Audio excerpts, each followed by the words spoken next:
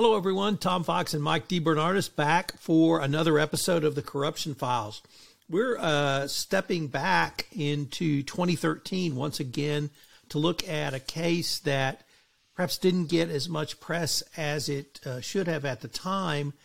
It may seem very basic now, but I think after rereading it several times, we're going to discover that it still resonates today, and that's the Ralph Lauren FCPA enforcement action. So, Mike, with that incredibly long-winded introduction, welcome back. Thanks, Tom. Looking forward to the discussion. So, Mike, this was April 2013, the same month as Parker Drilling resolution. It was unique in several respects. The first was it was a non-prosecution agreement by the Department of Justice, but equally interesting was it was the first non-prosecution agreement by the Securities and Exchange Commission. The DOJ fined Ralph Lauren $882,000. The Securities and Exchange Commission had a total of $734,000. So just over $1.6 million, relatively small fine and penalty. The case itself is about as basic as it can be. It occurred, or the violations occurred in Argentina. The company was having trouble getting its clothing products into the country. They hired an agent to work with custom brokers, and that agent paid bribes from at least 2005 to 2009. The bribes were described as a variety of services on invoices, which were used to create the funding. The company instituted a worldwide anti-corruption program in 2010, and in the process of training in Argentina, one or more Argentinian Ralph Lauren employees came forward with information about this. So that's how this case started. Turns out there's a fair amount to unpack there. I guess we were talking beforehand, Ralph Lauren was not expected to be on the FCPA radar. I've been a proud wearer of their clothes for a long time, and I feel like I have some knowledge into Ralph Lauren himself because he's so ubiquitous as an American icon. So for them to be caught in an FCPA matter on a customs case, which was not something we typically saw back then or even now, I think is one reason why this stood out for me. Yeah, I agree. And I had intended to wear a polo shirt for this, but I just kind of lost track of time here. But no, I think that is one of the revelations from this, right? Was to talk about what we assumed was a low risk industry in terms of retail, and this action I think really was the first one that drove home the point to all companies. If you are doing business outside of the U.S., doesn't matter what industry it is, doesn't matter if you're selling to the government or not, you have risk exposure when it comes to the FCPA. And this showed it. The other thing was that after either in the training or through the training or after the training, Argentinian employees stepped forward. And it was not clear from the settlement documents whether it was something that was widely known within the Argentinian business unit or these employees had specified or special knowledge, I should say. Nevertheless, the fact that employees stepped forward after training, I also thought was significant. Yeah, it's kind of remarkable. I mean, the documents, the non-charging documents, I'll call them because they were NPAs, but they talk about how at the time of the bribe payments, Ralph Lauren had no anti-corruption policy or program at all, at least that applied to the Argentinian subsidiaries. I think they had none up until shortly before the training in Argentina. And then they roll out the policy. It goes on the intranet. Employees get it. They get one training. And kind of the way it makes it seem is that a number of people raise their hands and say, wait a second, we've been basically paying bribes to customs officials all these years. I have dealt with fewer now, but I have dealt with clients in my career who have said, we don't have a formal program. We'd like to put one in place, but our employees know. Our employees know that what our values are and what we stand for and what we do and don't do. And I think this is the perfect example of why just having the program and providing the training can be so important. The other thing that struck me was the amount of the fine and penalty. This is one of the lowest ones we've seen in this podcast series and probably one of the lowest ones around when you have in the the 5.16 million range. Obviously, the costs are going to be much higher because of a worldwide investigation. But I thought both the DOJ and SEC were sending a signal with the amount of the fine and penalty as well. The fine and penalty in this one is interesting to me, Tom. I think this one was hard to monetize because, in a lot of these cases, you'll see, a calculation of how much the company made from their profited or revenue generated from their corrupt scheme. Even in other customs cases, some of the panel peanut related cases, you could show how much they saved on customs and re-export fees or whatever it might be. Here, all they could really point to was the amount of the bribes paid. I think it was in the neighborhood of $500,000 or so, and they think in bribes paid over the course of this period. Very hard to monetize what they made off of it. And so I think on balance, depending on how you look at it, that the number could seem really low. I mean, it's low compared to some of the other cases that were resolved at the same time, or it could seem really high. I mean, it's unclear what monetary value their bribe payments had. I'm sure they had some. It's ultimately they paid 3 times what they had ultimately paid in bribe payments to these customs officials. So I think this was probably a really tricky one for the SEC and the DOJ both to kind of come up with the right number. Mike, the lessons from this case are obviously now almost 9 years old, but I wanted to read from both settlement agreements because in rereading this to prepare for this podcast, it struck me that some of the things they said in the settlement documents, as we said, were revelatory in 2013. And from the SEC non-prosecution agreement under remedial measures, it said an amended anti-corruption compliance program and translation into 8 languages, an enhanced due diligence procedure for third parties, an enhanced commission policy, an amended gift policy, in-person anti-corruption training. And then it went on to say that there was a worldwide review by Ralph Lauren of its operations, including operations in Italy, Hong Kong, and Japan, and no further violations were found, and that the revised compliance policies appear to be working on a worldwide basis. Some of these things, I think people think we've always done them, we're always going to do them, but I thought it would be good to maybe go back and think about. In 2013, it was just after the FCPA Resource Guide First Edition came out in 2012, and there was still a debate about translating policies into languages. I worked at Halliburton, where we had a English-only business policy, and that worked for communications with Halliburton employees. But many of the people outside the United States, obviously, English was not their first language, and sometimes the nuances of Texan and English were lost on my colleagues across the globe. And so we were still talking about translations and debating whether we needed to. So I even thought that in 2013, this was specifically noted by the SEC as a positive step. Do you remember the days when we debated whether we had to translate? I remember the days when the answer to the question of whether your policies are translated were as simple as, no, all of our employees speak English. And that was sort of the end of the conversation. It's sort of silly to think about it now because it is not free, obviously, to do a proper translation of all the policies, but it's such a simple thing to make sure that all of your employees, wherever they are, and frankly, for some of the policies, your business partners can fully understand your policy. For a company, it's such an easy win, right? It's hey, look what we did. We have these in every conceivable language that we would possibly need, and that's as was pointed out here, was highlighted by the SEC as a really positive step they took, and it's really not one that takes an incredible amount of work. The other areas I wanted to highlight were in, once again, things that may even just be table stakes now in terms of an investigation and the pre-settlement of an enforcement action. But the Department of Justice noted that Ralph Lauren cooperated extensively with, quote, real-time cooperation with the department, end quote. When did we talk about that last? Conducting an internal investigation, voluntarily making employees available for interviews, making voluntary document disclosures. The SEC added real-time cooperation with the staff of the SEC, voluntary and complete production of documents and disclosure of information to the staff, voluntarily providing translations of documents, and voluntarily making witnesses available. Were you ever in a case where those steps weren't made or weren't taken?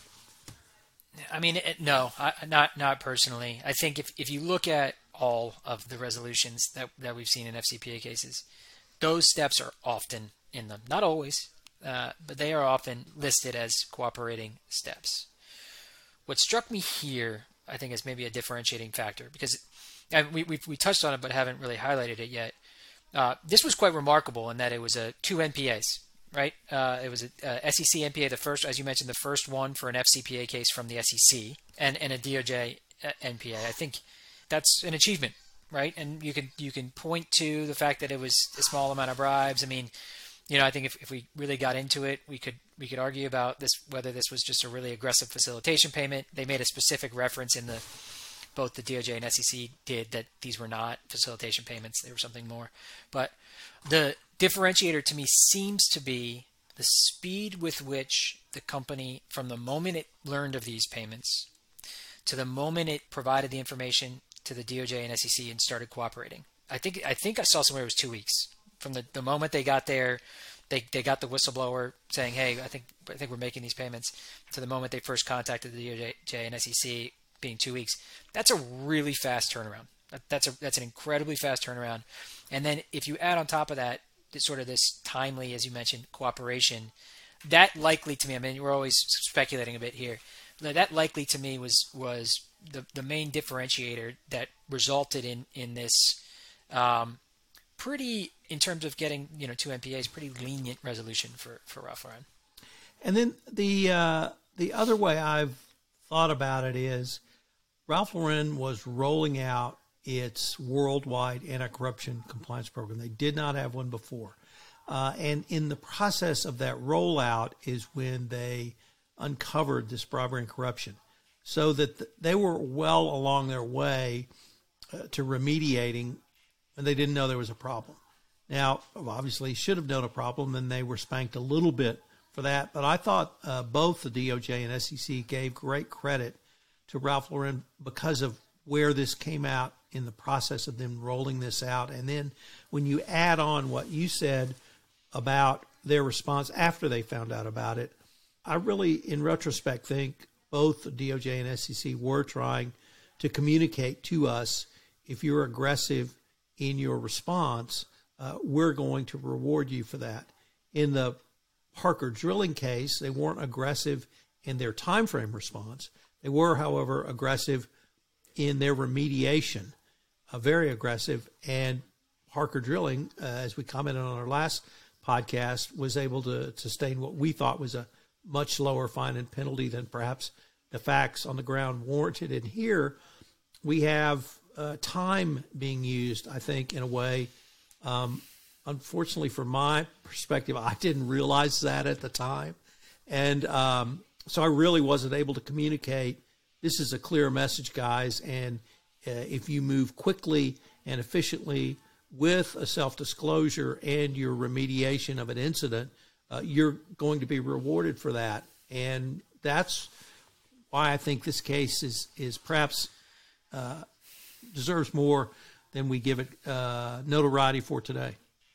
I think that's right. I think we shouldn't underestimate either that in the steps they took after discovering the conduct and kind of in connection with their discussions with the authorities, this worldwide review that they did, because this is something that I've personally been involved with for companies that have had FCPA issues is either while you're in discussions with the authorities or shortly thereafter, doing a review of your operations to, if it's happening in one place, it could be happening in others, and we want to make sure that we're discovering that and stopping it. I think that sends a really powerful message to whatever regulator you're talking to, that we're really serious about making sure as we move forward from today, we've discovered the issues, we've stopped them, we now have this program in place that's enhanced, and we're moving forward in the right path. It's a really powerful message because, while this fine is, like we discussed, relatively low, the costs overall, I'm sure, were multiples of that fine in terms of the initial investigation and then these follow-on investigations around the world and all the compliance enhancements. And it just sends the right message to authorities that we'll spend the resources on this. We're very serious about making this right. So one of the criticisms up to the time of this resolution, I think, was the cost of investigations. We heard the phrase boiling the ocean. We even heard the DOJ use that phrase, you don't have to boil the ocean. How far can a company or should a company go? Should you have a plan? We're going to look at maybe 4 other countries. If nothing shows up, then we may assess that we're okay. And if something shows up, we'll do a deeper dive. How do you help a client think through that so that there's a reasonable investigation but not an unreasonable cost? Yeah, I think it's this is where, obviously it's very fact specific, but this is where a risk assessment can really be beneficial, right? Based on the facts that we know following this incident, let's assess our risks worldwide. We do business in 4 other countries that are sort of maybe high risk for corruption, or if this is a customs issue, we use customs clearance agents in these 3 other countries. Let's make sure we look at those countries to make sure this issue is been resolved. It doesn't mean we have to go to a totally unrelated country where we handle customs, in-house and there's low risk of corruption, and make sure we investigate that as well. So a tailored risk assessment to really help identify some high risk areas, and it's not perfect. It doesn't mean you've discovered everything, but it does mean that you've sort of, if you can cross off some of the higher risk areas, you can have more comfort that things are working well in other places. And then, maybe what you do is you set up a plan to do spot audits or compliance checks in those other locations over the course of the next 5 years or whatever it might be. So you ultimately are touching upon your various operations around the world, but not doing a full investigation with collecting all the documentation and putting boots on the ground. I rolled through some of the things that both the DOJ and SEC said about the cooperation during the investigation, and I'd like to maybe end with some thoughts on things like bringing witnesses to the United States for interviews, providing translated documents, providing the key documents, and doing so in a timely manner. It seems to me these are almost now just bare minimums, table stakes, whatever you may want to call it. In 2013, I'm not sure we were all thinking that way. Is that an evolution you've seen? I think that's right. Yeah, I think it is. I think we now have enough. Case law is not the right word, but we have enough evidence in terms of these resolutions and what the DOJ and SEC have said. We have enough specific policy statements on this issue to understand what is expected. It's not always what's delivered, and companies have various reasons for various levels of cooperation.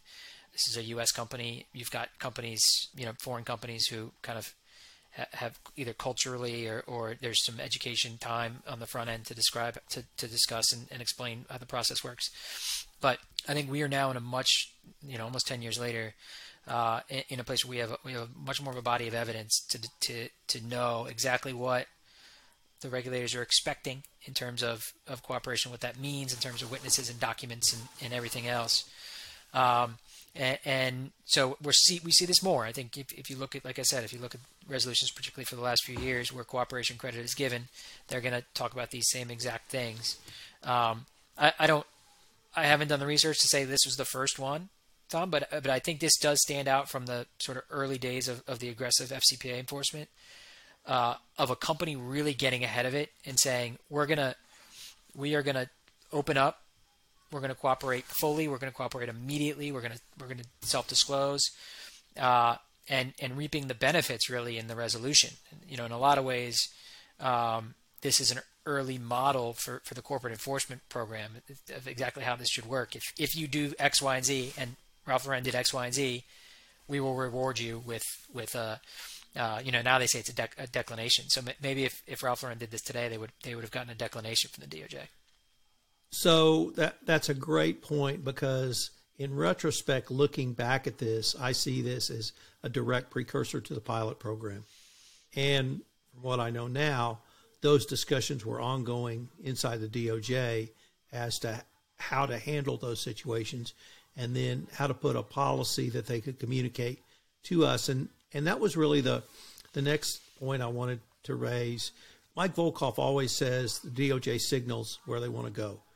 But kind of when I started in 2007 in this area, up to this time, it really was reading some tea leaves. This was before Leslie Caldwell in 2015 gave a series of speeches which said, we want to see these metrics. It's before the pilot program where the specific amount of credit was laid out for the actions you took or didn't take. And then, of course, moving forward to the FCPA corporate enforcement policy, et cetera. And so the communication was in this settlement agreement, or both settlement agreements. It was just a bit difficult to design or deign what exactly they were trying to tell us. And maybe it was because part of it, the fine and penalty was so low, we didn't really understand that. Although, because if we worked through the calculation as you did, even under the sentencing guidelines, this probably would have been a relatively minor fine and penalty, given the amount of bribes paid and the really lack of direct business generated from sending the clothes into Argentina. But clearly to me now, it was a precursor to the pilot program and everything that came after as well.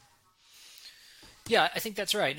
And you know, the DOJ is having discussions about what they want to see, how they want to encourage companies to disclose and to cooperate. And you know, in the midst of those discussions, you have a company who kind of does exactly what they want, right? You can imagine them sitting down talking about this and saying, geez, this is, it'd be great if every company that we deal with did exactly this, right?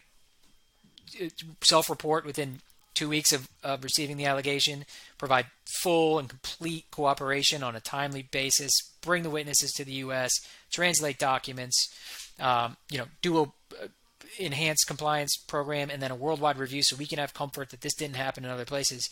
And this is it. How do we reward them? And what they came up with here was what they had, available to them. And an NPA was a good result, I think, for Ralph Lauren at the time. And as those conversations matured, and from this one and others, realizing, when they did the pilot program, it was, we'll do a presumption of a declination, and that has evolved basically now into,